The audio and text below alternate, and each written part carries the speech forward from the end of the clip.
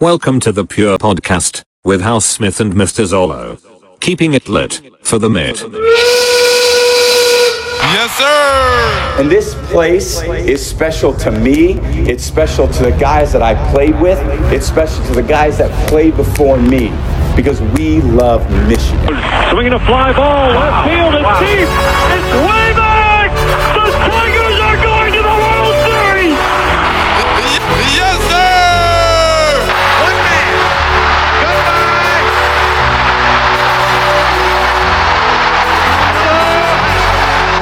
Fans from around the great state of Michigan. Blue line chance. Home of the Wolverines, the Bad Boys, the Red Wings, and the Honolulu Blue. The team. It's time for the PMP. It's time to go to work. Giants up for Detroit, a lovely city.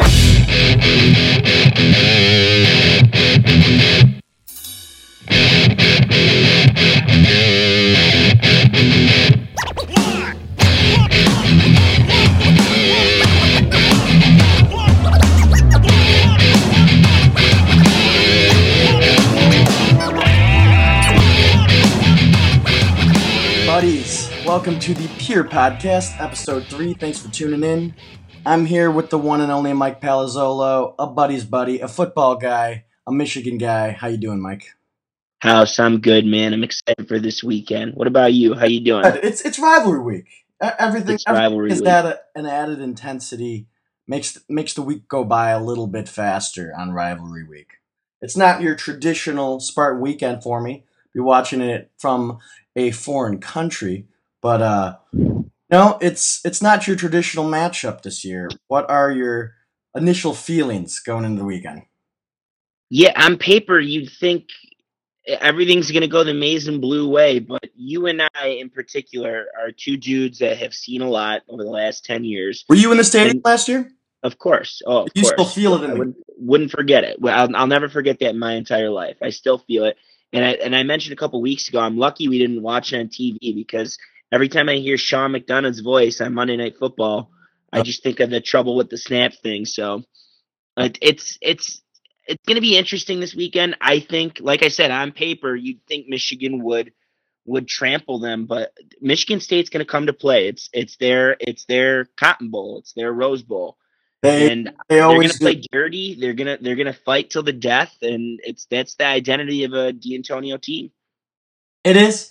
It's the identity of the D'Antonio team since our stretch of demise that began in 2012 or 2008. Sorry, with Rich Rod, as they coincidentally have risen to power in the same time that we were down in the dumps. It seems like we've got order restored. It seems like every time you start to get nervous and think that they're going to play their best game, then remember that we have pretty much every matchup on the field, top to bottom, in our favor. They're right when Spartan fans will recoil with all bets are off in a rivalry game to an extent. We just saw how that happened with the Nittany Lions this weekend. Anyone can win any game, but I just don't see it happening. Hey, God bless the Nittany Lions, by the way. God bless them. Oh, I was so fired up. I wasn't watching the game, and I woke up to... So you were blindsided by it. I saw some tweet. The field goal wasn't the last play, so it's like, watch Penn State take the lead. Mm-hmm. It starts to race because it doesn't necessarily say they win. Yeah. So you didn't get a chance to flip it on. You just woke up, it's you the flip it saw on. So, that. but I immediately... I switched from phone to computer. I need to get the full recap, and it was just what a gift. And you want to talk about things being lit. How about the whiteout after they blocked that punt and went the distance, and they just go to the Yeah. And that was, It's one of the most heralded crowds in college football is that Saturday night whiteout that they get. It's legendary, and they did their part. they They did. did And their part.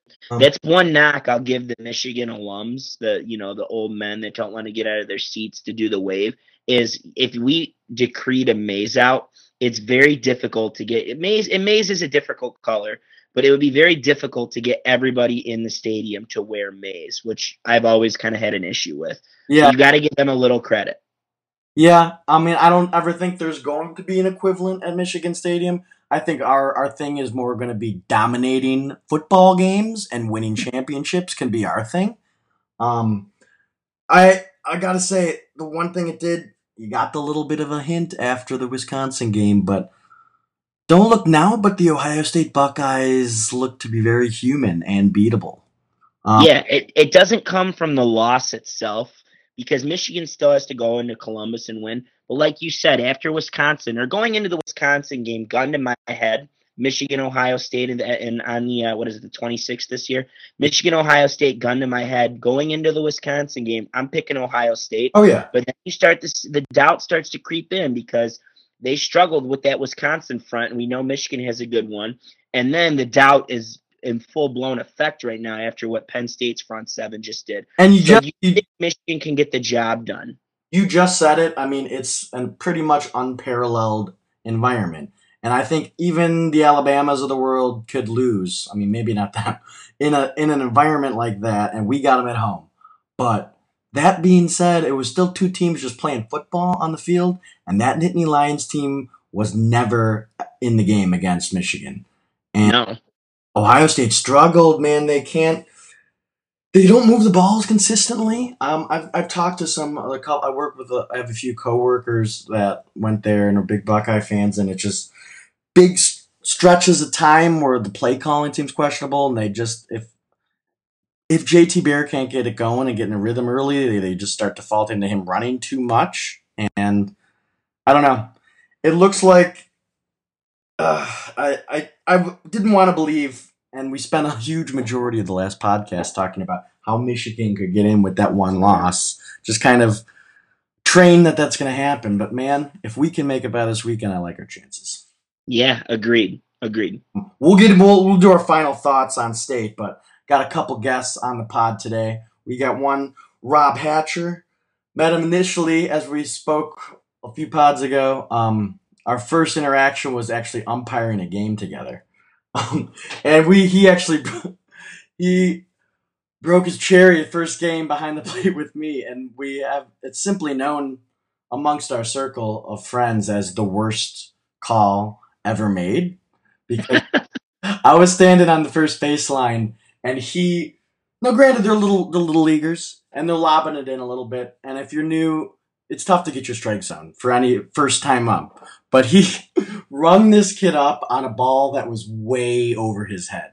And I could see perfectly for the first base and landing in his mitt, and everyone I swear to God, I could still feel the silence and shock of that moment.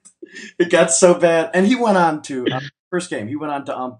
I think he still might do it. Great umpire. But I just remember that vividly. The first base coach started filming him because he wanted to report it to the league. But all-time great guy. He is a youth football coach. He's the defensive coordinator for Holy Family. He's going to win. He's the consummate pro. Yeah, he's the consummate pro.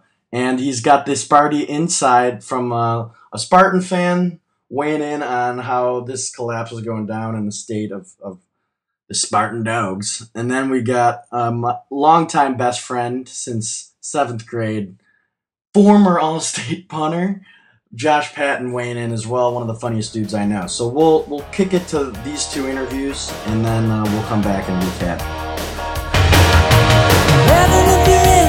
Listen to her howl and roll. Metal under tension, begging you to touch and go. Highway to the danger zone. Riding through the danger zone. Pure Podcast, special guest, coming to you live from Birmingham, Michigan. Rob Hatcher on the phone. How you doing, buddy? I'm just great, man. How you doing, boss? It's an honor to have you on the show.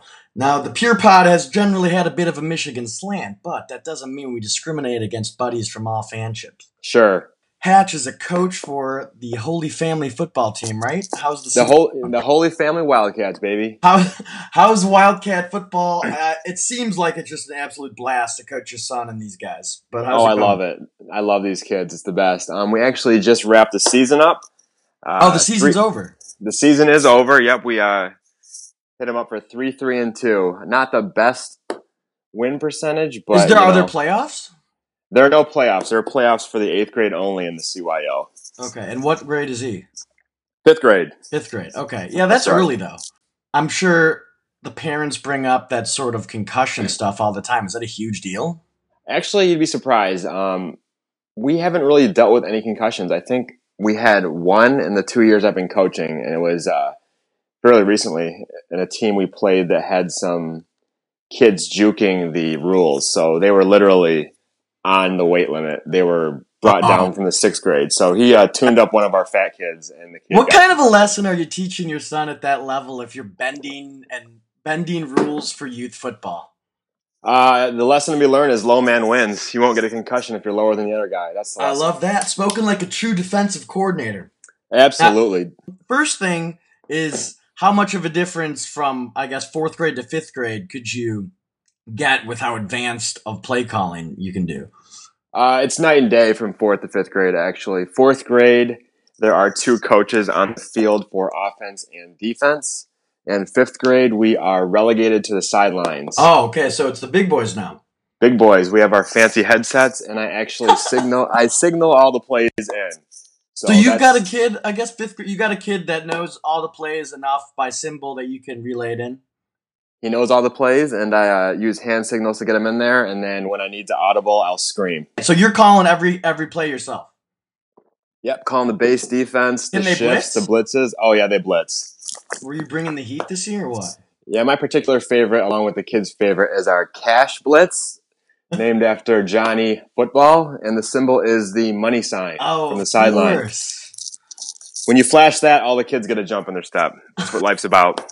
That is what life's about. Now, the one story I wanted you to tell, which was great when we talked about this early in the season, tell me about the kid who it wasn't clicking last year, but just wanted to play defense with Coach Hatcher, and then, at least at the beginning of the year, appeared like he was going to be a beast.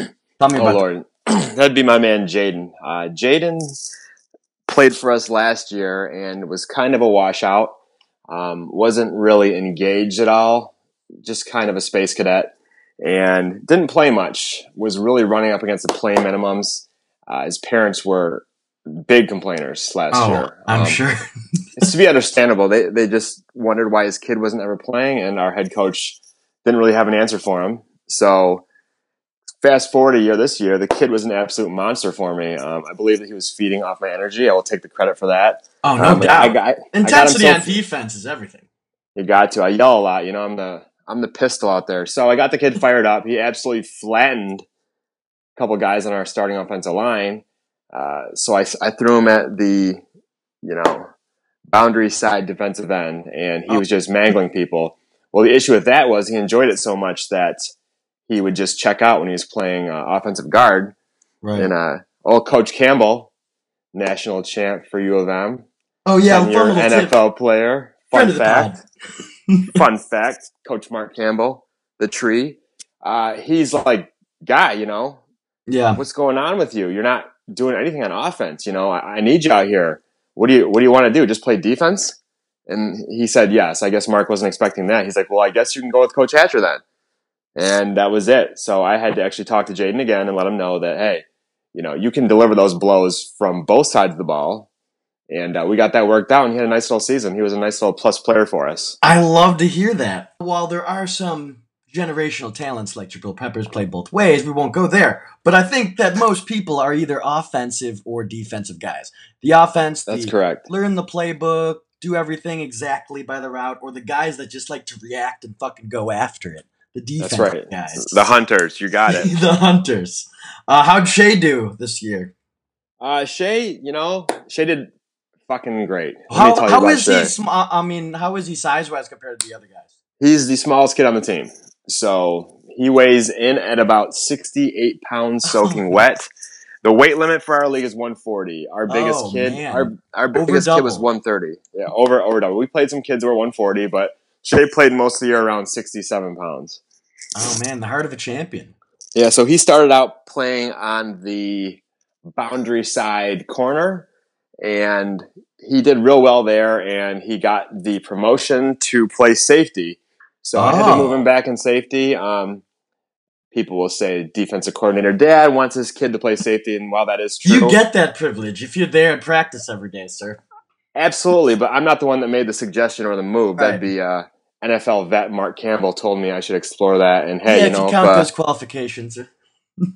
I got a nearly all pro tight end national champ telling me to move the kid back. Hey, who am I to say no? So is it do you have a moment that stands out in terms of the crazy parent or coach just taking things way too fucking seriously?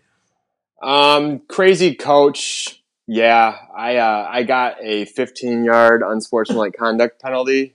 You did? I did, yes. After I had Let the boys play. Yeah, exactly. I got a sideline warning for defending the honor of my nose tackle who was getting fucking pile drive every single play. So I merely asked the referee nicely, as I would want to be addressed, to watch out for it. You took the opportunity, yelled in the middle of the game, Cletus! Exactly. And told him to call the game fair or you'll go to the papers. Exactly. I just said, hey, let's just watch out for that, all right? He's like, grave coach. He's like, exactly. Well, I love it. Speaking of digging graves, let's talk about the Sparties a little bit this year. That was a lovely transition, huh? Lovely transition. You can't write it up. When you got chemistry, and we already knew that was going to happen. Absolutely. So, well, we don't have to spend too much time here, but what do you think? I'm watching them in pieces. You're watching most of their plays. What happened? How did it happen so fast? I'm actually not watching most of their plays because it makes me want to fucking vomit. Ugh. So that's where we are on that. I don't know if we're allowed to curse on this thing, but hey, you just got it. Do you think there's rules on the Housesmith podcast of what you can't say? There's no rules. No rules. We make the rules. We do. This is, it's been a slow decay for years. The issue is the loyalty that, it's a gift and a curse. It's going to be the death of our Mark D'Antonio if he doesn't adapt, which he has proven in the past that he is willing to cut the head off of his friend to move forward. Well, that's what I thought was the answer. Some of those coordinators have been there 10 years, right? Yeah, these guys, nobody fucking wants them. These are coordinators that would only be coordinators here because they are friends with Mark D'Antonio. We have a couple of guys that had gotten offers last year, I believe. Our quarterbacks coach was offered the OC position at Vanderbilt. Right. And we wouldn't let that happen, so we paid him. But we have co-offensive coordinators on the offensive side, and we have co-offensive and co-defensive coordinators. The defensive coordinators are Harlan Barnett, who played defensive back for the Spartans, played a little in the NFL, and Jim fucking Bowman, who was run out of Ohio State and resurrected out of Purdue by Coach D'Antonio because they have a long history. Those Ohio boys, but don't you think that is it that kind of loyalty that built the program up so quickly to such an elite status from years of 8-win seasons to all of a sudden 10 wins being expected? Is it that kind of loyalty? And because if that goes, does his message go, or what's the deal?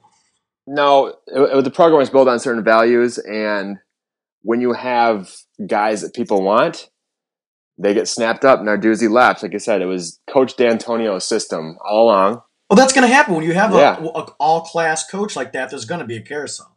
Yeah, but this is a business. This is not show friends. This is show business. You need to go out there and get coordinators. There's no reason why IU should have a better offensive coordinator from you. That guy will get a better job somewhere. That's how this game works. You find them, you find the talent, you pay the talent, and then you let it go when it has to go, then you find someone else. I was reading that Harbaugh literally went to the paper, looked at the rankings. Who's the best defensive coordinator in the country? The guy from Boston College? Okay, let's fucking pay him. Pay that man.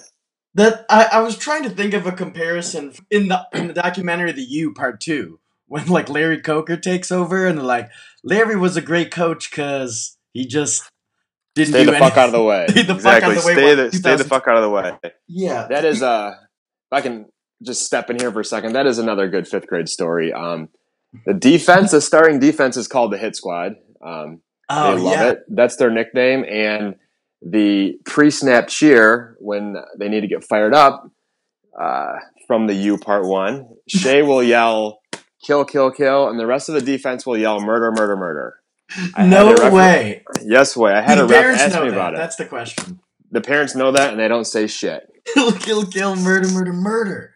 That's what we need out of these kids. It gets them fired up. So it's safer than the video games that are teaching them to kill. You know? Yeah, Get out there, do it with your hands. Most of these kids aren't playing video games during the football season. The parents pretty much let us do whatever we want because we're doing good things for these boys. We keep them disciplined, and it's all in all, it's a win-win for everybody. So they don't really say shit about anything that we do or say. But as far as Michigan State to, downshift back to that. Yeah. Well, first day in the defense. How much of this is Narduzzi and how much of this is the players they got in? Honestly, I'll tell you about the defense here. It seems to be, my specialty.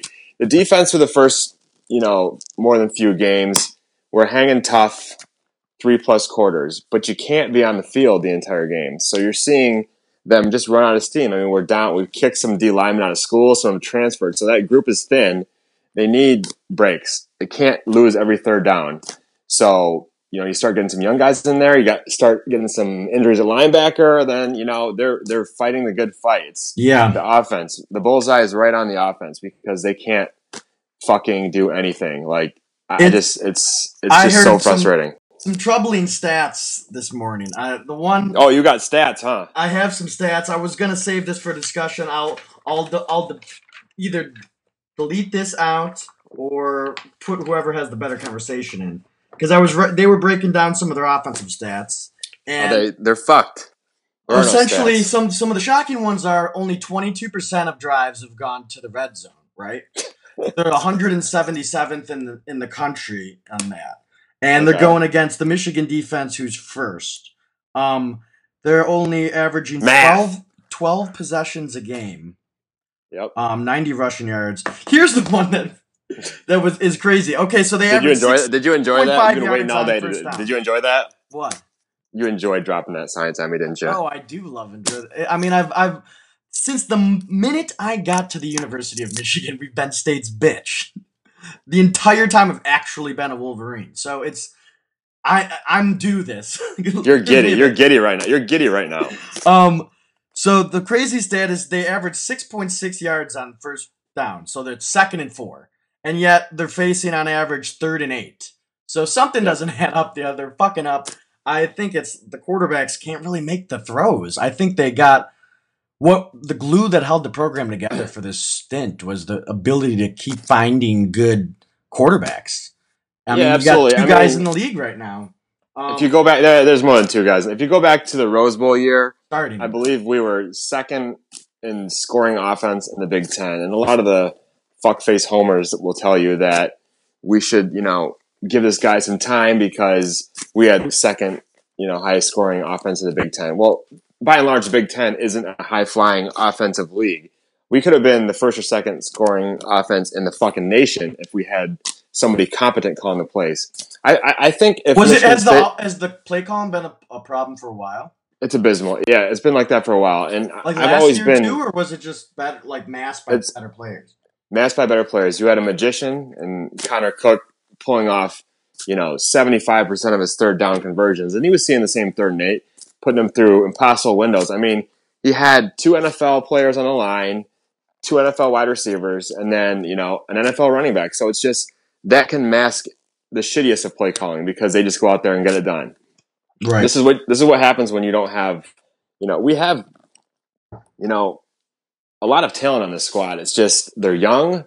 You got to call to their strengths. I mean, if that's the biggest thing. You have to adjust, and only good coaches can do that. You can't it reminds me of Al Borges a little bit, like just calling the wrong plays for the wrong guys. I understand it would work if you had your guys in there, but you don't. And you got to adjust. And the guys it didn't work that well when we had our guys. It didn't really work that well when we had our guys. But if you don't have a guy that can make NFL throws, you can't keep asking him to do that.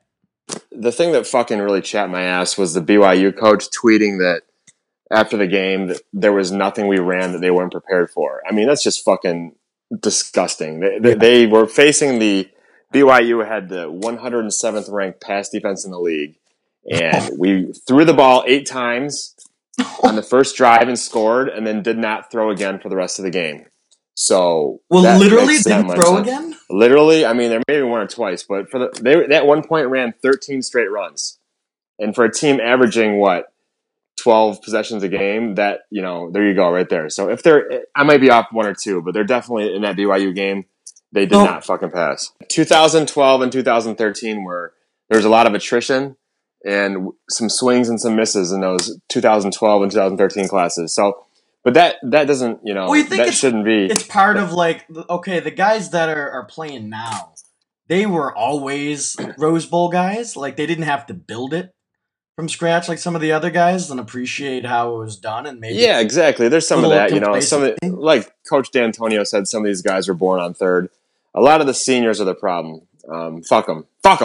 They need to go. Yeah, that's the one thing. I mean, that they always were, and I hated it, and that they were just like a bunch of badasses that always kind of like had this playing together for fucking D'Antonio chip on their shoulder that they just don't seem to have. I don't know where that goes. All the badasses are either in the NFL or they were booted off the team or transferred schools. I mean, Malik McDowell, that guy just gets me rock hard. I'll tell you what. He's a plus player. He's going to be a top 5 NFL draft pick. Yeah, for sure. Fuck, he can't do it all. It's just the senior class. I mean, the leaders left, and then we got these 3 motherfuckers as captains right now that are pretty much looking at losing their positions. I mean, you're going to have 3 captains being captain on the sideline. It doesn't really work so well. Need clipboard guys. That's why I have, of the 22 starters, I have 21 matchups going in the Wolverines' favor, with McDowell being the lone guy.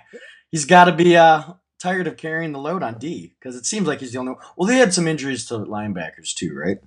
I don't even know what to say to that. That is just quite a damning statistic right there. It is. And I'm so nervous because D'Antonio literally staked his whole reputation started what do you guys by carry? winning games. You guys carry 2 tight ends? Yeah. Price is better than your second tight end. Oh, but fuck me, it doesn't matter because we don't know how to use the motherfuckers. Our third best tight end is amazing.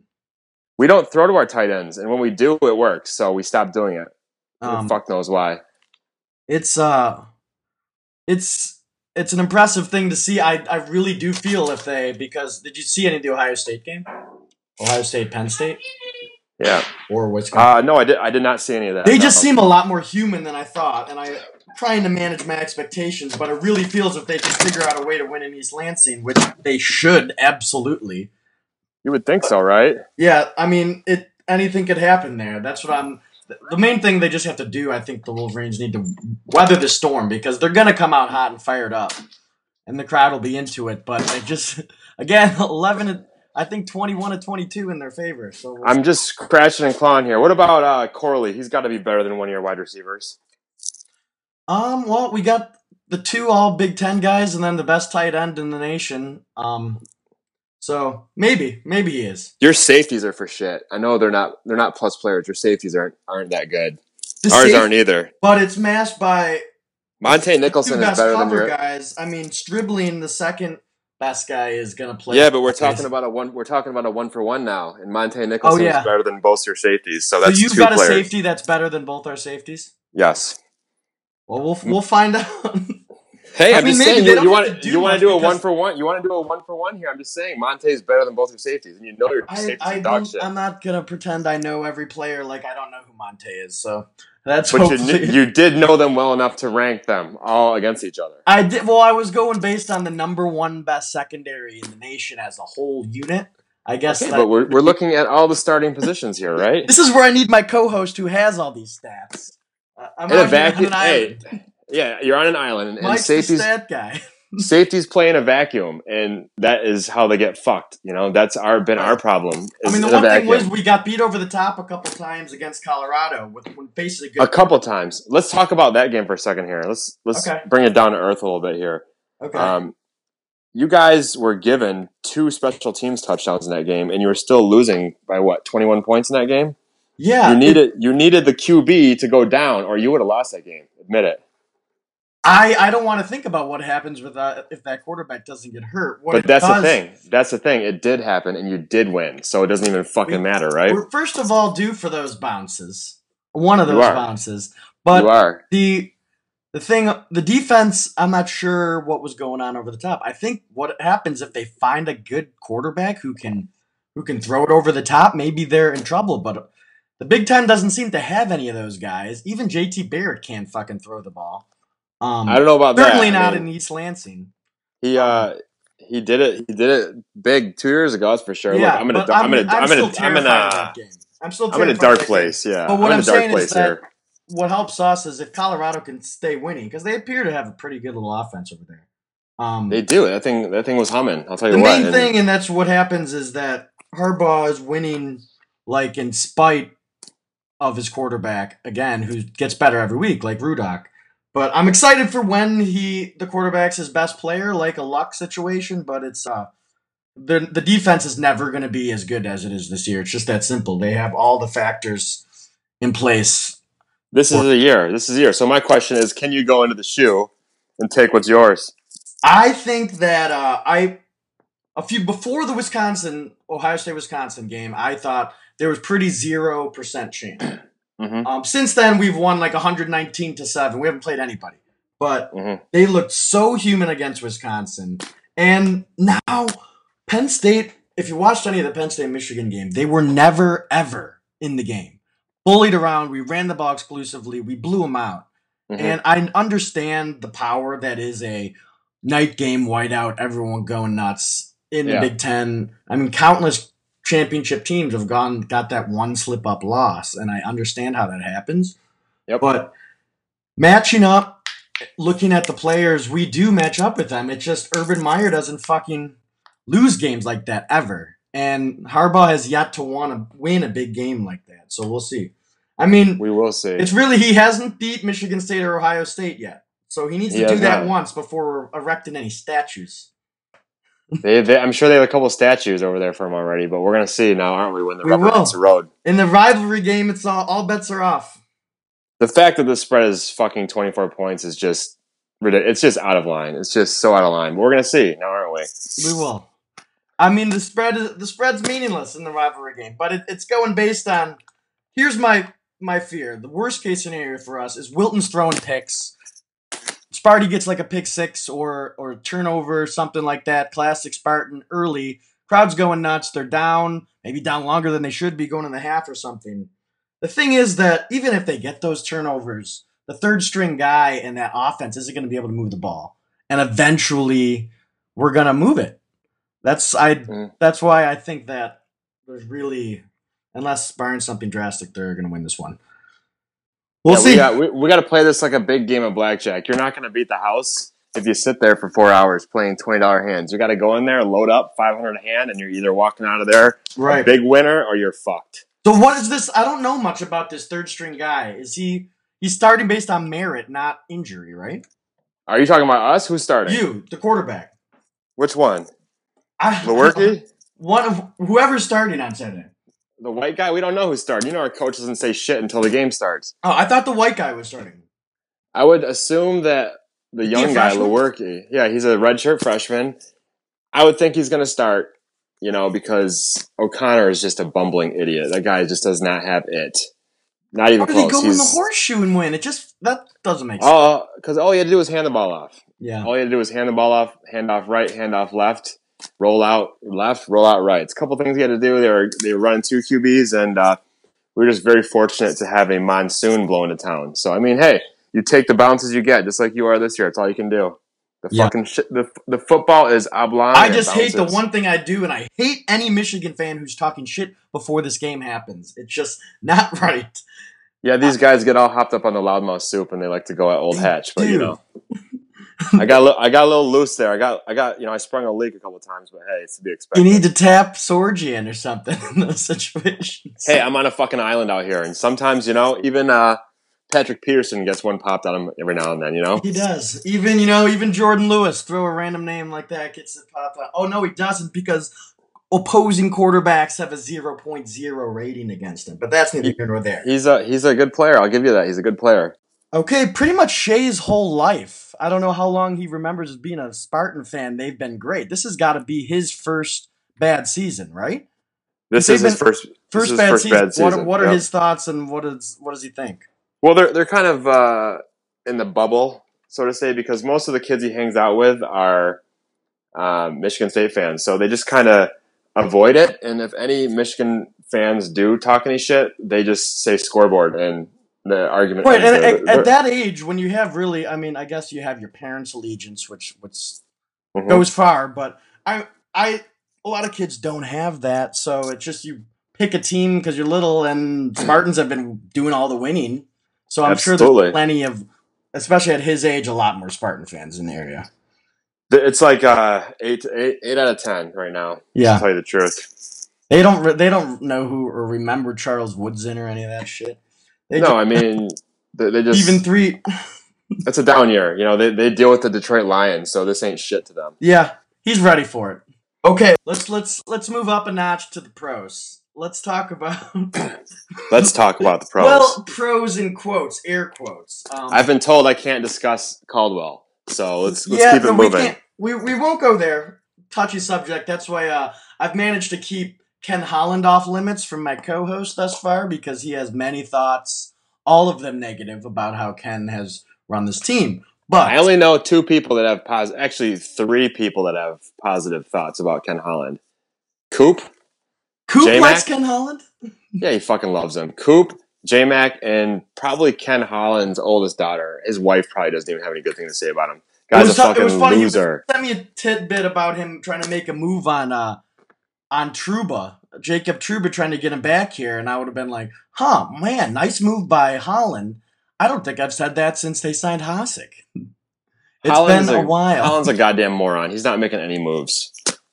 Okay, but I digress. Tell me about what's important, and that's how the energy, the vibe, the location, how are things going in Detroit before these games thus far? How many tailgates have there been? I'll tell you what, I don't know, but I went to my first one, scheduling allowing, made it to my first one on Sunday. It was a good day. As far as the tailgates, we hear about them on the Loke thread, and Marcus, it's his Super Bowl every week. He loves the tailgate, and he fucking kills it every week. With championship intensity. The guy tailgates coast to coast, lives for the shit, and he's an all-star. As far as this weekend, I really didn't give the Lions any credit before the season, and I'm still not giving them any credit. They're 4-3, haven't fucking played anybody, and the wins they have gotten are shaky. But let's you want to talk about my man Stafford? That guy is a fucking horse. MVP. Oh man, he's coming. It's coming. I don't think there's any arguing that, especially how this season he's got the 3rd best quarterback rating in the league. He's the best quarterback in the league. Is he a not top Brady. 5? He's a top 5 guy, right? He's number 2. There's only one quarterback I'd rather have, and that's that guy. So you'd rather have Stafford than Rodgers? Fuck no, Rodgers. No, I'm not talking about Rodgers. I'm talking about the other 12. Yeah, I know, but you're putting Stafford above Rodgers? Give him to me right now. Absolutely, he's fucking firing that pigskin. God, he's dialed in. When you talk about if you're just having the quarterbacks just tossing the ball around and just whipping it around, who has just the natural cannon like Matty Staff? The guy was born to throw a fucking football. It's so fire clear. That fucking pigskin. I believe that he was an extra in Varsity Blues. I'm not sure about that. We can't neither confirm nor deny. I think he was a stunt double for Mox. Yeah, but we don't know. But yeah, I sat there. It was the first game I went to this year, and I just love to watch that guy work. And it was good that Caldwell is such a fucking moron that he gave us the opportunity to see Stafford lead yet another 4th quarter comeback victory. But that should have never even needed to happen. But we watch it every Sunday, and that's neither here nor there. Me and Bert, we have a good. I have the Comcast going with the Red Zone, but he has the DirecTV right next door with the individual games. So we usually spend the Lions game there and switch it up. So every Lions game, it starts as just like the normal joke. Halfway through, whatever lead. We said it exactly on Friday. 10-point lead with 10 minutes to go. How are they going to find a way to lose this one? And every time, absolutely. But it's a self-fulfilling prophecy every single time, and it just comes back to bad coaching. This is true. It's poor. They're poorly coached. It was a Simmons thing.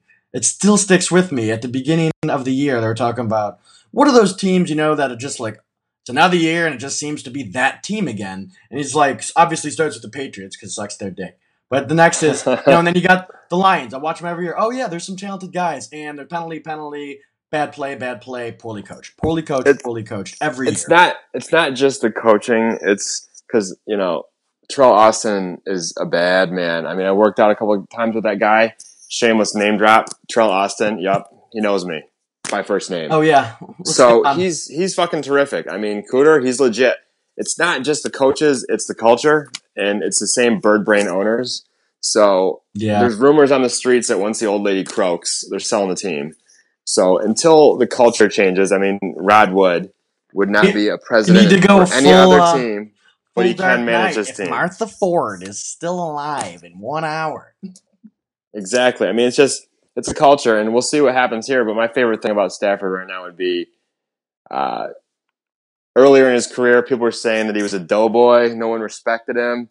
He was just a fucking pushover. Yeah, and now he's screaming at Golden Tate. I fucking hate Golden Tate. He's screaming at everybody, grabbing face masks, out there leading. Oh, he's so unquestionably the leader, and everyone believes in him down the stretch. He looks like the quarterback from New England, 12. And he just goes out there and is he who must not be named for you? The fucking guy, Mr. GQ. Yeah. You know who I'm talking about. Yeah. He goes out there and he leads. Balls. Yeah. When they got that ball back, you just knew that Stafford was either going to, throw a fucking horrendous interception, 20%, or lead those boys down the field for the win, and that's what he did.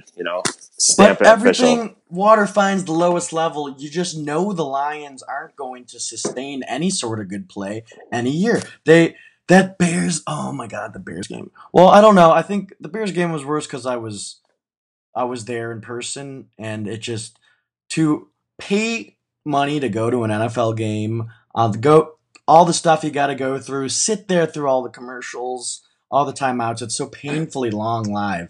And to not even be graced with a single touchdown against the worst defense in the league.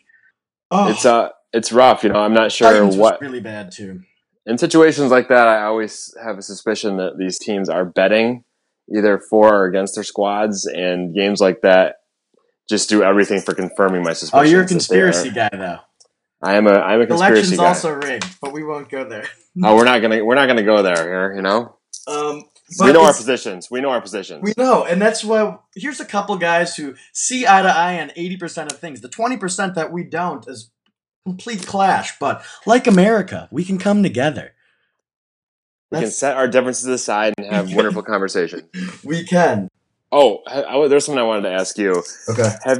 Have you been keeping up on the catalog of Zac Efron? Of his movies? Yes. I watched the Mike and Dave movie. Did you watch We Are Your Friends? No. You should probably watch it tonight. That's amongst my circles known as it's bad. It's not looked upon fondly. It's because it's just like what the world thinks I do. Don't go there. Don't be that guy. It's a fucking good movie. It's not. It's a great movie. Everything that guy does, all it takes is one track. 128 beats per minute. I love it. Don't be that guy. Don't be that guy. I'm sorry. I'm Housesmith. I am that guy. You're being that guy. It's enjoyable. The movie's fucking enjoyable, and it's true. All it takes is one track. I mean, I've watched it 3 times this week. Oh my! 3. I've watched 5 minutes and got it off. It's against everything I stand for. Oh, it just breaks my heart to hear you say that. All these things about Zach. Fuck. What, are you a bad grandpa guy? No, I thought that movie sucked, but I mean. So when you talk about the catalog, you need to name 3. Hey, he's not Keanu Reeves. There's going to be a couple of bad ones, Right. This awkward moment. Are you a John Wick 2 guy? A who? John Wick 2, Keanu Reeves. Oh yeah, cannot wait. So I hadn't. I saw I first of all I heard it was badass, the movie. Then I saw the trailer for the new one that looked badass. So then I just Googled. I YouTube John Wick, and it says I just stumble across John Wick club scene. 10 million views or something like that. Oh, I'm like, yeah. okay, I'm strapping in for this one. That was absolutely spectacular. He killed It like was. 47 guys in the club. Just flawless. Just smooth and flawless. Just like the beats. Oh my god. It was a different way to film it. Just the way he was like, I don't know. As opposed to taking it easy, he would go that extra step to like shoot them right in the face every time. No one was safe. It's got Emily Ratajkowski in there, and I'm telling you what, some scenes of that movie, she's hard to look at because she's so fucking hot. You have to look away. Like, it's unbelievable. I've never seen anything like that. Me and my friends have thought that doing that movie was the biggest mistake of her career, and it really set her on a different path. This is blasphemy. I cannot believe I'm hearing this right now. But I mean, fucking DJ. I'm not gonna enjoy the DJ movie. That's fucking crap. It's what people think that. People are idiots. Don't listen to people. It's what people think the DJs are. Is that what that movie's just getting fucked up with your boys, and then it just takes one track. Bum bum bum bum. There's so many more layers to this onion. I'm telling you. You don't even know. You haven't even seen it. How can you make these proclamations? The 5-minute scene that I saw was plenty. Oh, so you started the movie, or you just dialed up on YouTube? No, I just turned it on. I think it was near the end, and he's making that one track, that perfect track to play, and he's out there sampling the guy that's like nailing on the roof, and like I just need that sample of that nail, and I'm gonna put it together with some soul. Put a little of yourself in the song. This just goes. You have a good personal friend making a recommendation, and you're shitting all over it. Oh, I know. I can't even believe it. I can't even believe this right now. It's tough. We'll throw that in the category with the things we can't talk about now. I guess so. If you're a betting man, do you like the Spartans' odds or Donald Trump's odds better? I'm going to be betting the money line on the Spartans. Betting money line? That's 21? 24. So it'll be like... No, what's the money line? Oh, it'll be like 10-1. Probably 8 between 8 and 10-1. It's a good bet. That is a good bet. So I'm going to take it and just totally duck the politics and end this on a high note. Okay, good. I was ducking the politics by asking for a one-word answer. That's why. Money line. The politics arguments come in the explanation. I'll give you a 2-word answer. Money line. There we go. Money line. Thanks, Rob. All right, man. Good luck on Saturday, and we'll be in touch, okay? Yeah, sounds good. Say it was the right time to walk away, but dreaming takes you nowhere. It's time to play. Body's working overtime. Money don't matter. Time keeps ticking. Someone's on the mind. On the mind.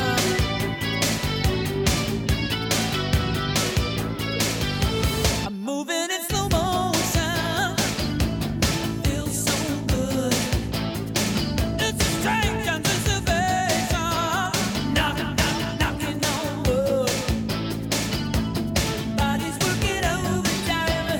This man can't stand. All that ever matters is baby who's ahead in the game. Funny, but it's always the same. Playing with the boys. Staying, playing with the boys. After chasing sunset. Pure Michigan Podcast. We got longtime friend of the program, Josh Patton, on the phone from New York City. How you doing, Patton? Buddies, good to be on. Good to have you on, Patton. Good to have you on. It's an honor. Now, he has many, many different areas of expertise, but we're bringing him primarily for his role as an all-state punter back in the high school days. What can you bring sort of expertise in the chaos that's going on in both the pro and collegiate level right now? Yeah, that's right. You know what? I mean, AP, Michigan sports writers, they voted me number one, baby. First team all-state. They did. First team all-state. What school is this for? Is this Stony Creek? No. Rochester Adams. That's right. I knew that. I think I've to mention we went to the state semis at least a little bit in every episode. You did. No. It's been a. But I don't think about it. I moved on. It doesn't haunt me every day. You know, Sam was a kicker too, right? Really? Sam was a damn good kicker. Yeah, he could hit like 45 yarders in practice and stuff like that. But our coach didn't trust kickers, so he never kicked them. But he never missed an extra point his senior year. I'm pretty sure. We'll have to run a fact check on that. Oh, fact checkers on it. If you go to purepod.com, we got live fact checkers. Every time that I mentioned that I was an all-state punter, people are like, "Oh, dude, that's awesome." And then they don't think that I played any other position on the field besides punter. And I'm like, actually, I was a linebacker too. A linebacker on a defense that went to the state semis. And if it wasn't for, you think that this selection is rigged. You want to talk about rigged and thrown. You got fucking the most corrupt politician of all time, not Hillary Clinton, is fucking Kwame Kilpatrick. Oh my God. There's so many pictures with Nick Perry after, before. And we may or may not have drawn a line to him and the ref that called back 2 touchdowns. It's pretty ugly.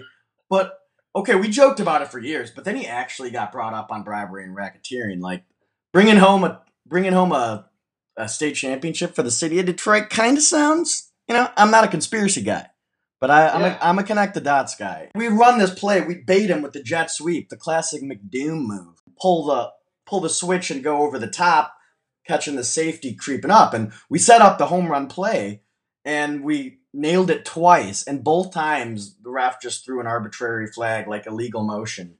And we lost 2 touchdowns and lost by 1 touchdown. Ironically enough, Sam's senior year, they lost to like Northwestern or something like that at Northwestern. And guess who was at the game campaigning? Really? Yeah, no joke. It all comes. So we'll put an asterisk up for King's state championship in 2007. Oh, there's a major for Grosse Pointe North. People thought we were crazy, man. I mean, we had the whole Russell Crowe beautiful mind, like connecting dots with yard and stuff going on. There's a room in one of our basements. Yeah. Undisclosed location. Well, look at him now. Where is he? Well, one of them is playing for the Packers. Maybe he's doing okay. I'm a little for my freaking weight now, but I still got the foot speed. The Seahawks Cardinals game, Pat. Did you have the pleasure of seeing any of that? I didn't actually watch a lick of that game, but I saw the result, and obviously it wasn't good. A tie is never good in any sport. It was it crossed the level, professional level. It crossed the level. It was so bad that it was good and comical. Yeah. It was incredible. OT was must-see TV. These are professionals. They don't do anything else. How do you feel, Patton, as a kicker, former kicker, current kicker, that people say that it just doesn't fit with the rest of the game of football? The position of kicker? Yeah. Oh, man. You know what? I heard Skip Bayless making this steaming hot take the other day. Hot take. It's hilarious. I mean, it's been part of the game since day one. Am I right? It is football. Duh. It's part of football. Yeah. I mean, everybody has their specialties. You got, linemen that are supposed to block. You got the quarterback that does his job. You got the safety that does his job. It's mainly because they don't look like they don't look like the rest of the players. They don't look like the rest of the players. And yeah, I get the sentiment that games can be won and lost on the foot of a guy that's only on the field for 3 seconds out of the game, but it's part of the game. Getting rid of it would be like arena football. I don't know. Yeah, the real beauty position if you're going to be a kicker is punter. It's got all the perks. Besides Blake O'Neal, really no way to fuck it up. I mean, the punter is the quarterback of the quarterback. Yes. But I will say, there's no going back to the decrease in quality in kicking. I mean, that game was just an absolute fluke. I mean, 2 guys missing game-winning kicks from under 30 yards. That never happened. There's a huge drop off to college too. Like, oh my God, that NC State kick shaped the whole landscape of the entire playoffs in the season. What a chip shot he had to beat Clemson. Oh yeah. Yeah. But what I was going to say was, I mean, even though I spent hours, kicking balls into nets, you cannot simulate a game situation where it's on the line and the game is on your foot and you're in an opposing team's field. It's and such a headache. thousands of people breathing down your neck and yelling at you, and the games won and lost on your foot. There's just no way to recreate that. And it would be a damn shame, and just a damn fucking shame with the team that we have this year in Ann Arbor. We're not gonna blow everybody out as much as we want to. And You're gonna have to kick the ball at some Gonna point. have to kick a clutch field goal against Ohio State, the Clemsons, the Alabamas, and that would be just a shitty way. I'd like to think they got to figure out. Kenny Allen's got some momentum going. Got a couple of kicks this week, right? He did, yeah. You'd hope Quinn Nordine would come around at some point, just in case, so you have a backup plan. Because Kenny Allen was money, in my opinion, last year, but he just hasn't looked the same since. Because he's got the power, but he's just not. I mean, he's shanking them left and right. You can't blame the snapper, because the long snapper, Sipanewski or whatever his name is a senior. So there's a lot of question marks in that kicking game, and you're right. You'd hope it doesn't come down to a NC State type play where you need a kick to beat Ohio State and you don't get it done. Yeah. My understanding is that both of those guys are sort of injured, and Kenny Allen is just less injured. That's why he's been doing all the kicking duties. Why are their kickers so injured? What are we doing wrong that we have injured kicker syndrome? You're on this football team, You're on this football team. You run these drills, and they're involved in the tackle. They'll fill contract Wednesdays. Oklahoma, just amongst the kickers. Tell me, what's a more football guy move than making the kickers run Oklahoma drills? I could see them cutting to that when they do the documentary on the championship season, cutting to the kickers. Like, you're on a Harbaugh football team, you got to know how to hit. And we hit every week. Might not be able to kick for shit, but god damn it, I could wrap up. You're currently living in New York, living with our mutual connected friend, Jenna Hart, your girlfriend. You're recently displaced from D.C. to New York, so you've been out of the mitten for a while. I was wondering if, like my hatred towards Chicago, your animosity towards these fan bases has increased, or how you feel about those two, the DC fans and the NYC fans. DC, you can't hate DC because they haven't done anything. They're like the lovable loser sports town, right? That being said, look, the fan bases don't always correspond to the teams, and the DC bro fan, it's the lax bro, self-entitled. That's the kind of guy you think of, the Bethesda fucking doucher, right? And I think that the DMV douchers. I guess I highly doubt any of them are tuned into the Pure Pod, so I can speak freely. But I definitely came across my fair share of DMV douchers, but you know who I'm talking about, though, the private school bro. The private school bro, but lax the private bro. School bro only. Yeah, lax at Johns Hopkins. Hockey to a degree, you know. Yeah. I mean, the Caps are just the worst. What have the Caps done? I mean, perfect example. They win the President's Trophy last year, so everybody's on their nuts, and they're like, "Oh yeah, this is our year," you know. Picked up Ovechkin, or not Ovechkin. Got Ovechkin. What's the dude from St. Louis that they picked up? Oshie. EJ Oshie. Oshie, yeah, like huge pickup. They're looking good. Fucking, you know, bow out in the second round like they've done for the past 18 years in a row, and it's like on to the next. You know, nobody's hurting from it. It's like they're not invested. So no, I can't really get mad at them. Plus, I haven't really done anything to Detroit. Yeah, I guess when you think about lately, that the fan base has a lot to be sad over. Another Nationals falling short. They had, I mean, the savior was there, and the rise and fall of fucking RG3. Oh my god! The rise and fall of, do you like that? It's dude, I came like 2 beers close to buying a throwback RG3 jersey because I went to one of those games that season. It was lit out there. It was lit, super lit, and I went. Times were good. It was the pinnacle of their season. They were turning around. I think they had just beaten the Giants on Monday night.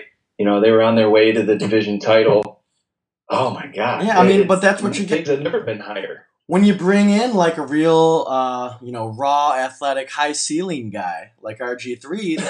The thing about the high ceiling guys is they have low floors. That's what. Yeah. So that's how it played out. Now they're going. Especially when you've had 2 knee surgeries and you don't know how to slide. Yep. Now they're going more with the gritty first in last out kind of guy, but that's not. Yeah, he's a real gym rat, high motor, coach's son type of guy. Yeah. Well, I guess we're already talking about a Spartan quarterback. We've had some, as we're all in-state guys, everyone has a feeling about the school from East Lansing, and it has been their reign of supremacy started immediately with when we got there, and immediately with the Rich Rod era, and until now they have dominated. But it looks like the tables have turned. But before we turn that page, we need to recap that the hostile environment that usually comes with the tailgates in these games, because it's personal with these guys. Michigan fans cannot fucking stand State fans and vice versa. It's special, but I don't know. It's really not duplicable. I guess you don't really know as many. You hate Ohio State fans, you loathe them, but you don't have that personal connection. You don't have. There's a mutual respect with Ohio State fans. Like there's a respect for each other's programs. State fans just came around 5 or 6 years ago because they decided they wanted to, because they found their winner finally. Hop on and off the bandwagon as you please. There's no bad times, only good times. That's what's infuriating about them, and that's why we don't like them. I saw the best meme on Facebook today. It was just a headstone that said "RIP" Michigan State fan base 2010 to 2016. It's funny. I wanted to talk about this. It's an interesting theory I heard earlier today. That the guy did the deep dive into the stats of the rivalry and the matchups over the years. And the conclusion is that both of these teams cannot be elite at the same time, and they never have been. If you look at the best indicator, you want to look at a 2-year period where they played back-to-back years and both teams were ranked in both years. Both teams were good. You got 2010 and 2011. I mean, Michigan wasn't even good in 2010. That was pretenders. But before that, it was 1954 and 1955.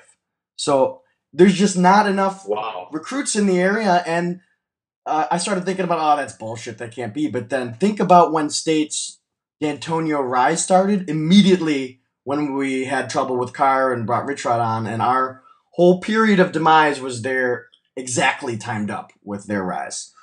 And when you think about it now, anyone who we want and Ohio State wants from their area of recruiting that they need to get from Michigan and Ohio and those areas, they're going to Michigan or Ohio State.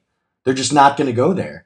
And it was different the past few years, and they got lucky. They managed to get guys, good quarterbacks, right kind of guys. They got a fantastic coach, an unreal coordinator in Narduzzi, and it all kind of lined up perfectly. But Daddy's home now. Daddy's home, and water finds its lowest point, or whatever the saying is, and it's all back. And it just looks like, based on how it's going, that they're not going to be able to get the recruits anymore. So I think the theory, tell me what you think on the theory, Patton, because it seems like it's kind of making sense to me. Yeah, I hadn't thought about that before, but it makes sense. It couldn't have lined up any better. The fall of Michigan, right as we go into our freshman year, and give them credit. It wouldn't have happened if they didn't have D'Antonio and the right kind of build a program based on the hatred for the rivalry and the pride comes before the fall on Sparta. But and he's over there grimacing, and it just works, which scares me a little bit because his whole reputation was built upon winning games like fucking Saturday. But we get into the breakdown of that. But it just seems like, what do you think, Mike? I mean, do you give any validity to the theory, or is it just coincidence? No, I gave validity to the theory. The year they lost, the 1 year they were ranked, what was it, Hoke's first year when Michigan was on a roll and they were undefeated going into Lansing, I'm pretty sure. That's when Dave Brandon pulled the jersey switch, but in warm-ups, they warmed up in one jersey and then came out in another one. and Denard couldn't get it done that day. And that's when I thought to myself, well, the reason why Michigan State has had success is because they've taken advantage of the mess that Rich Rod made over the last 3 years. That's all it is. Granted, they've capitalized on it. They still won their Rose Bowls. They still won the Cotton Bowl. They beat Ohio State, something Michigan can't say they've done. And he was the right coach at the right time, and you got to give them a little credit for that. But yeah, part of their rise, I think for the most part of their rise, is that they recruited well in the Midwest, in particular in the state of Michigan. Yeah. And that led to them having a successful program. It starts with your players. It doesn't matter who's your coach. Right. It matters how good your player. Look at you got to give a little credit to Brady Hoke for Michigan's success this year. Yeah. However you want to think of Brady Hoke, Oregon defense looking done pretty with good. his recruits. Brady Hoke's 2013 recruiting class was really, really good. That was his first full recruiting class that he had at Michigan. Hey guys, let's just take a moment, right, for Brady. Let's clap one out. Yeah. For the big guy. Thanks, man. Yeah. Wouldn't be here if it wasn't for him. And that's something I'd like to point out. The cupboard bear. We'll say that. No, that's the perfect term. That's exactly, you stole the words out of my mouth. And I'd like to point out that, like I said, he's doing it with Hoke's recruits, and Hoke had a good class here or there, but Harbaugh's classes have been unbelievable. His 16 class was incredible. His 17 class could be the number one in the country. So if you think Michigan's good right now, imagine them in 3 years. How it just doesn't seem like they're going to be away. And the bottom line is that state doesn't have the money or the budget to go out and get a big coaches and get the. What do you mean? They got $15 million from Dan Gilbert today. Oh yeah, the savior, Danny, bring it back. The savior. It's going to the Breslin Center, though. We don't have to worry. It's well, not the football program. Patton. So one last thing. So you have a particular. You've got some family ties to state. Wait, how do your parents root? I do. Oh, they pull the typical, when state plays, root for state. When Michigan plays, they root for Michigan. They got one of those stupid flags that's diagonally cut down the middle. Oh God! Oh God! Rock M on it. It's too common. Brutal. Okay, so we'll end it on this. Your live-in girlfriend guy tips of the week. What's your go-to move in shows these days? If there's any similar, in listeners tuning in. Man. Well, actually, she's been pretty good at settling in the middle. I mean, I'm a modern family guy. I'll be honest. It's entertaining. It's funny. I like Jay. I do. Funny character. Because it occurs to me now that if you live in that life, you don't have a lot of solo TV time. So the TV time you get is our TV time. Well, actually, that's not true. We're being a working from home guy. I mean, I have TV on all the damn time. It's just 2 channels, right? ESPN and then NBC Sports. So just a lot of porn, a lot of locker room kind of stuff going on during the day. Just locker talk. Tremendous amount of locker talk. You see any good pussies lately? You grab any good pussies? Okay. Well, thanks. Thanks for coming by. I'll see you at the traditional Thanksgiving tailgate, right? Yeah, man. It's one of those events that you look forward to on an annual basis. You just mark it on your calendar and say, God. You really need to get on board, Mike. If the crowd grows. Yeah, I feel like we're going to have to appear this year. I mean, because it's the thing is, Thanksgiving is rooted in traditions and family traditions. It's basically, it's a 20-hour bender. I learned that it gets turned. It's honestly one of the most jovial experiences I've ever had. Just all of your best buds and their families, Lions fans, being in the D, Thanksgiving, everybody brings the biggest spread of food and everything, and people are just having a great time. It just reminds you, because with each year, especially us in our lives in our 20s changing so much, everyone spreading out, seeing each other probably less, doing everything, but coming back to join in the fanship of this Detroit Lions abysmal franchise. That's coming back, but coming back mainly for the city of Detroit, which is America and which lives deep within us. It's a time-honored tradition that we'll do till we die. A tradition unlike any other. Unlike Thanksgiving in the D. So what is Jenna on the couch, or where are you? No, I'm in the bedroom right now. She's out still watching TV. Wait, bring her in. Hey, you're not on. What's going on, buddy? Buddy, the Hart family is pretty much the roots are as pure as it gets. The Heisman blood cancels out the Notre Dame. It's a wash. No, we need you as a guest picker. It could be because of the Heisman blood. Yeah, we got to bring you on. Wait, so it's not it's 2 season ones of the Notre Dame games. 18. Yeah. Yeah. Unfortunately, I wish it was next season. Yeah, they really boned us. I wish it was next season. Yeah. We'd lose. We got Ken boned for sure. We got Ken Bone. They really the Catholics up there really took us into a quiet confession area and really boned us. Oh. They're solely responsible for 1 week we thought Michigan State was good. Oh shit! That false hope they gave Spartan fans. Oh, I know. One last pride before the ultimate fall. Was that the same week? Before the big fucking fall, 10 years later. And we didn't see it coming when they barely beat Furman. Wait, did you do Narcos? We started and we moved to Peaky So let me Blinders. tell you about, because you were saying, I think Patton it's the only person I know to hate on Narcos season 2. Oh, it's more of the same. First of all, have some patience for some story development. Second of all, I agree. it is without a doubt the most underrated love story of all time. Tata, the most ride or die bitch ever to live. It gets me choked up about her. And watch her with your girl and talk. She is in it. You got the American girl ditches her man and runs back, but she is fucking. I'm with you until the fucking she bullets at the end. disgusts She's me. amazing.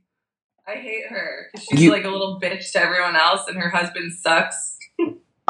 Yeah, but she's ride or die. Wait, I think I hated her last season too, but last season also, but you really get the ride or die mentality. I would give it a chance, but we just were like, all right, we need something to get us. I'm really saying maybe, just talking about us personally, the Tata and Pablo love story is top notch. Also, yeah, that's good. And Westworld is good. I don't know if you've seen What about Stranger Things? Have you guys done Stranger Things yet, Jenna? Yeah, we did. We loved it. Absolutely. Stranger Things. I heard Incredible. it was good. So you guys were talking about benders over Thanksgiving weekend. Wait, Jenna and I had possibly the biggest bender of them all. Fly in, we did the Wings game Wednesday night. Thursday morning's obviously the tailgate for the Lions game. Go from tailgate to Thanksgiving Day with your family like any normal, human American. Decide to pull the trigger on Thursday night Friday night. Gobble wobble Friday night in Birmingham.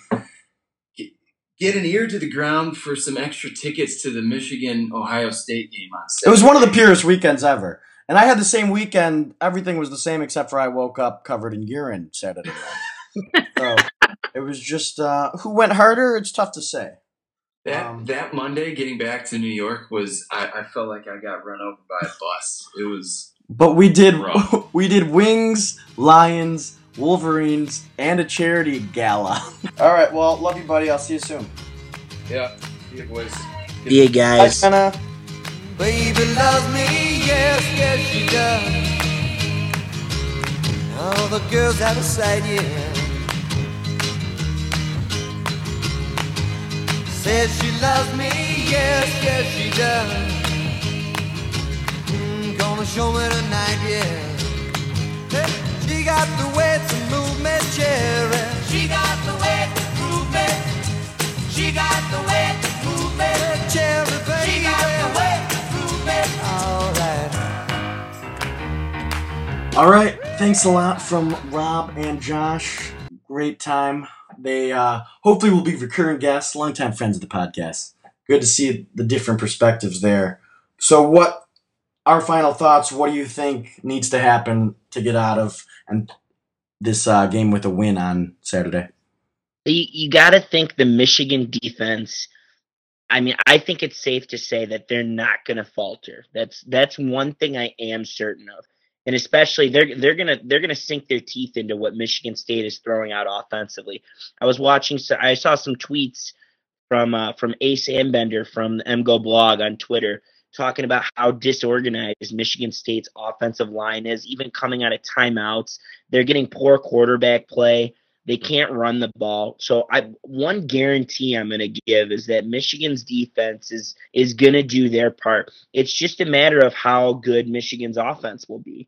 And that'll be the X factor going forward in every game.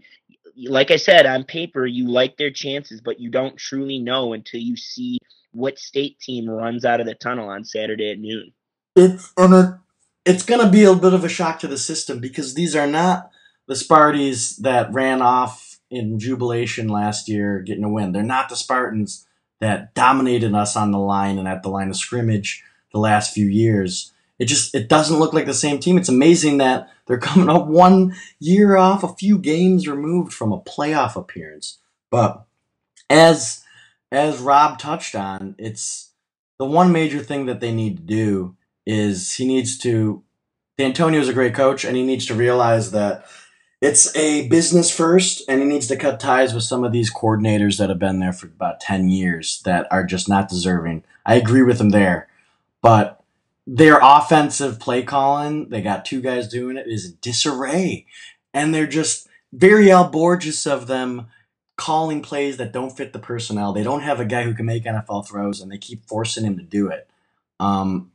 It's just so weird to see this team that was always just like had this tough chip on their shoulder badass kind of get pushed around like this. And, back to the keys as you were talking about, the one thing, all they need to do is weather the initial storm because something might happen. We'll be all jazzed up. This is what D'Antonio makes his money on. They'll come out ready to play at least, I think. And maybe something goes wrong. They just have to be patient. Stick to the running game. Pound it down their throat. Bring the pressure. They're not going to make it out of there alive. And the one thing that they were talking about on a podcast earlier is that there's no evidence to support the theory that if up big, Harbaugh will take the foot off the gas in the least. No, there's no chance. We've talked about this in the past. They see everything that everyone says about them. They see it. Jordan Lewis saw when John Reschke tweeted, 90 plus days ago, 100 days till they're locked in our stadium again. Oh, just a law. 60 minutes. Why would you ever do that? Reschke, of course, has since deleted the tweet. And they see everything that the Spartan players say about them. They hear what D'Antonio says. He was talking a lot after the game last year from what I heard on the field. And Harbaugh sees that, and he knows it's not a matter of taking your foot off the gas. He's got to look good to get into the playoff, and he's got to look like, hey, we just went into East Lansing and beat a team, even if they're bad, that was in the playoff last year and got over a hump that we haven't been able to get over. I look at Rutgers, and I don't call that running up the score because if you remember 2 years ago when they went to East Lansing, D'Antonio went for it on 4th and goal or on 4th and. Yeah. I think it was 4th and goal just to get the backdoor cover, just so Michigan State could cover. And that was a sign. Of course, that was the game Joe Bolden, I think, planted the flag or planted a knife at the 50-yard line. But still, if they could do it, you got to assume that all those kids that are seniors remember that happening to them, and they're going to want to do the same. And Harbaugh's definitely going to want to do the same. Oh, absolutely. He has plenty of motivation to do it. And they've got they can say it's not a factor all they want, but they got the taste in their mouth from last year. For sure. They know it. They see everything. They've been waiting for this for 54 weeks, and they're going to be so fired up. Now, what I'm anxious to see is if and when they're running up the score. D'Antonio is definitely the guy that takes something like that personal. That is how he made his money, how he got that attitude there. If they run up the score, he will take it personally. And you wonder if that'll light a new flame in him because he kind of has to start from scratch with building that team. He's got a big bonus if he stays around till 2020, if he makes it that long. Do you see him jumping ship before then? Well, my thing is, I think he's got a 2-year time frame. I agree that the coordinators have to go. I don't think it's that easy unless they somehow finish without wins. So I think he's safe this year. I think if they repeat the performance next year, it would be bad for D'Antonio. Then he would for sure be on the hot seat. And then probably 2 years. So 2019, I could see him going by 2019. Yeah. But they would have to continue on the pace they're on. And I think they'll be significantly better that next year personally. But yeah, if they continue doing this, if they start out 2-5 to start the year, then yeah, I could see him not making it to 2020. So do you is the game plan to try to run it against one of the most fearsome defensive lines in the country with a weak offensive line and not very good running backs, or are you trying to throw it against a pair of cornerbacks who have a combined Stribling and Lewis 0.0 quarterback rating against them? It's a pick your poison here. It's not good choices for them. I don't know. What are you telling your team? Yeah, if you can run the ball successfully, you'd think they'd stay in the game. But Michigan's defensive front is still their D line is still the best in the country. So, pick your poison, like you said. I'm not throwing the ball. I'm trying to run it as much as possible, trying to grind down Michigan's defensive line and their front seven as much as possible for as long as I can, just to keep my team in the game. Yeah, those are the top two keys. I have one, weather the storm. Two, just run the ball, pound it. But what I'd like to do, I don't know how much of a key it is to win, but what I'd like to see is get quick early touches to the vastly superior athletes. I'd like to see a quick early Peppers touch and a quick early Jake Butt touch. He's bringing the Peppers package out for sure. Bring the Peppers pack, wheel it out, show this is the kind of athlete that we get that you don't have. And I'm going to go on the record right now. Jake Butt could have a massive game, considering how, John Reschke's out. They're the top linebacker. Riley Bull is Riley the current incarnation of the Bulla family that's back there right now. Either way, I don't know which Bulla it is. And we've talked about it before. First podcast, it's the weakest secondary they've had in many years. And since D'Antonio's gotten there, definitely. But in particular, the linebackers, I think that both Bunting and Jake Butt are going to tear up the linebacker core. That's in the passing game. That's where the most success is going to come, is from the linebackers, or from the tight ends, not the linebackers. Absolutely. Well, I reiterate to close on this one last time that there should be no Michigan fans saying absolutely anything until there are 4 zeros. Yeah, agreed. We've learned our lesson, right, after last year. Yeah, we survived this game, then we'll talk next time about the status of the team and tripping out. Yeah, we have 364 days, or whatever it is, to talk shit, but you got to win the game first. So let's get there. Let's do our best this weekend and hope the Maize and Blue come out with a W. Oh, we need it. Okay. Final, the closing heat, the topic that's at the forefront of our minds. I heard some fantastic feedback and reviews from a breakdown of the futuristic strike zone and the robots in the future. And right along that note, robots and where we're going. Hottest new show on TV, Westworld. I hear you're a fan. Westworld, I do. If you're not Westworld, you're doing it wrong. It's the first. Now, it's a whole different can of worms that we won't touch at all right now, that I'm not a Game of Thrones guy. But I haven't had that Sunday program when you're sick of shitty NFL football and you don't really want to watch Cardinals play whatever on Sunday night. It's great to have that show to look forward to. And this thing, it really is an incredible concept. Do you want to go give the brief overview what's going on, and then I have some questions to ask you about where it's going.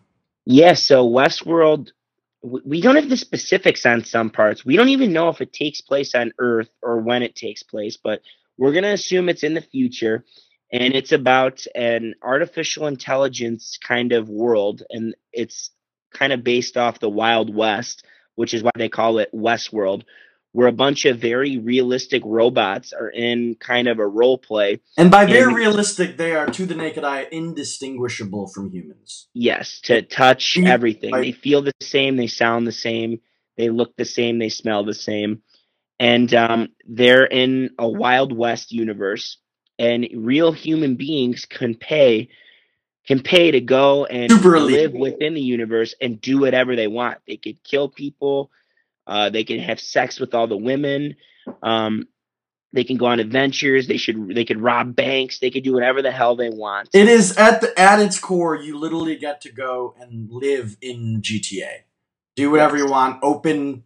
You can go play little stories and missions if you want, or you can just go rogue and fuck around and try to get some stars. Live in GTA, but like in John Wayne's universe, like yes, exactly. The Wild West 100 years ago. And it's just such an unreal concept. Your mind can't help but wonder how awesome that would be to literally.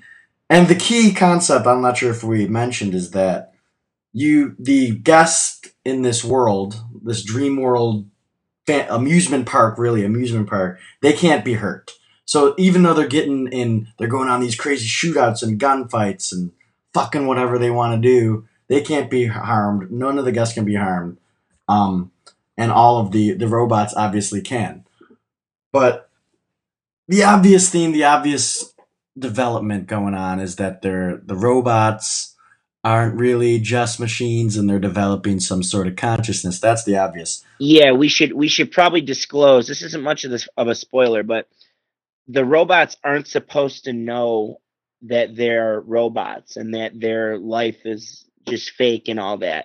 But some of the robots in the show are starting to pick up off of the concept that they might have consciousness. They're having flashbacks and they're remembering things. Specifically, if you're a robot and you get shot every night, you get your brain blown out every night, you don't want to remember that if you were a human being.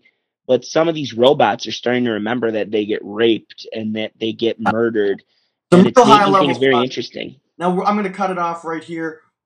This is the official spoiler alert. If you're planning on watching the show from this point forward, we'll see you next time. Thanks for tuning in. All the Westworld watchers, stay with us. Thanks, guys. Okay, so while we have the base knowledge, and it's obvious that they're developing this consciousness, they're getting longer and longer memories and stuff like that. It's really cool, really high-level stuff. Some basic questions arise. Well, first of all, the first thing we always ask is it cheating on your spouse if you're fucking a robot, or is it no different than a vibrator? Man, these are different kind of robots, but I would say no. It's not cheating. No, it's a robot. I would say no right now. It's because it technically is just a bunch of machines and computers, and they dip it in the milk, that milky stuff. The vat of milk. Which must be the most expensive material in the world. I'll get into the economics questions I have of it. But it's crazy. It depends. I don't know, everyone's different in this sort of thing. The problem is that you're not going to fall in love with a vibrator, and falling in love seems to be like a very possible thing to do, especially with Dolores. It kind of seems like our main protagonist there might be falling in love with Dolores. Yes. So I did a brief. It's up to them to decide. I'm not a huge Reddit show kind of guy, but I was encouraged to go check out some unbelievable comments and theories and stuff. But basically, the schools of thought, because a lot of people, the two main guys, their names are escaping me, but you know who I'm talking about. You got the guy just in it to fuck and kill and shoot, and then the guy who has connected to the characters and all that. Two vastly different schools of thought and how you feel about those guys. And the one guy made a great comparison. I forget what I was listening to today. That he's like, there's definitely people out there that would get a GTA or whatever kind of video game, and that they would only play it like the right way. They wouldn't strive and just do that. Like, you got to do your missions, you got to do that, get caught up in the world, do the stories, and that's just the kind of person you are. But the other point is, you're paying $40,000 a day, and he's just getting drunk and getting fucked up and shooting shit and fucking whoever he wants. That's kind of what you pay for. I don't know. It's a great analogy too. It's a great analogy, but another great point by some Redditor is that. But the problem with that guy is he's not just a dick to the robots; he's also just like a shitty person to the real human being too. But I don't know. I'm not sure what kind of a guy you would be. First of all, how do you feel about those two guys, and what kind of a guy are you going to be? So my favorite, or the two characters that I'm most curious about are Ed Helms, or what's his name? Ed Harris's character. Ed Harris, yeah. Ed Harris is I don't understand what he's up to. Obviously, he's trying to find the maze and crack everything, but and a little the way on he that goes note, about things. On that note, is a little bit revealed. He's obviously, because if he's just staying indefinitely in a $40,000, $80,000 a day, now we don't know how far in the future it is, but it was revealed by the one guest. He's a huge mover and shaker in the world. Someone famous, like one guy came up to him like at the campfire, like, oh my God, like your paper on this like changed my life. I'm like, dude, if you talk to me again, I'm on fucking vacation. I will kill you. He's badass. He's looking for answers that the real world don't have for him. It's pretty. And then because they have all these Hopkins' character too. Anthony Hopkins' character took a turn this week on Sunday's episode. Like now, I want to know what he's up to. The creator, he's up to some shit, and he kind of looks a little shady now. So I want to see what he's up to. I think the real world plot is more enticing than what's going on in Westworld. Like I want to know what's going on behind the scenes. It's and also very curious. Great to know. I wonder how, and no one really knows how much everybody knows. Like, does everyone know about? There's no way the whole company knows about this maze, right? That's like a deep pilot thing, right? And do they know like the little quirks built in? Like obviously the little Mexican or Indian girl has like she can like break code and like refer to the maze and like she's cheat codes. She the unlocking stuff like that and like this whole alternative storyline with the snake tattoos and all that. Like where have they been in this world? Is it that big? The theories I'm looking most at is they keep referring to this Wyatt guy as like the unknown yet great bad guy. A few guys have referred to him. That Teddy character is hunting him down. He's like the biggest, baddest, meanest dude, right? They refer to him times. Yeah. He's got the biggest bounty attached to it. Yeah, we don't know what he looks like. I think he could possibly be one and the same with the co-creator Arnold, that I believe is not dead and maybe just kind of like living in the game. Oh, yeah. Maybe he got into the game and never left. Kind of like a Matrix type thing. Why would you leave? Why would you leave? Oh, my biggest flaw, I don't know how any of them ever walk past that one prostitute that is so damn hot and just says nah. The one with the big eyes? I'm re-upping every time on her. I'll pay the... You know who my favorite was? When in the second episode or the third episode, whenever it was, when we were introduced to the current protagonist, who of course both of us don't know his name. Remember the girl that like introduces him to everything? I forget. Takes care of everything. Like, I'm here for whatever you want. I liked her. Should I stay and help you get undressed, or would you like to stay in here and be a homo? But he's locked in, and so he's being a bit of a pussy mainly because he has like a fiance or something, right? Yeah, I think he's just getting his feelers out. Like I think he wants the experience to be as real as possible. Right. He finally he killed some motherfuckers. He was finally pulling the trigger, right? Mm-hmm. Yeah. So we'll see where it just. The episode before last lost me a little bit. It was one of the slower. I was like, oh man, are they really? It did. I fell asleep through the one before. Wasn't sure where they're gonna go, but there's a lot of ways to go. You got the main black dude who has the side project with Dolores, who really seems to be. She's definitely like the farthest along. Well, her and the black prostitute seem to be. Maybe they're robots. Maybe some of the humans that work on that programming team. Maybe they're robots. Actually, like we don't know. Like we don't know who's real and who's fake at this point. And the ultimate high level question is, what is consciousness? Like the fact that you can have doing things that you're not programmed to do, I guess is just advanced computer, or like some of her responses that are based on combining life experiences with memories. That's consciousness, right? Yeah, I guess, yeah. And if they have life experiences and they have memories, like who's to say they're not as real as we are? So what do you think the main new thing? They can feel emotions. The new secret narrative that the main guy's been working on. Yeah, that Anthony Hopkins character's been working on, like the creator thing. Is it perhaps that is the maze like? I picture the maze being like. Did you see Ex Machina? I did see Ex Machina. Yeah, I love like the maze could be like the test for consciousness. It's like the only way to find out, or something like that. I don't know. I guess, yeah, it could be. Tune into Westworld. Tune into the game in East Lansing this weekend. Thanks a lot for listening to the Pure Pod. We'll be back soon, buds. Thanks, Mike. Yeah.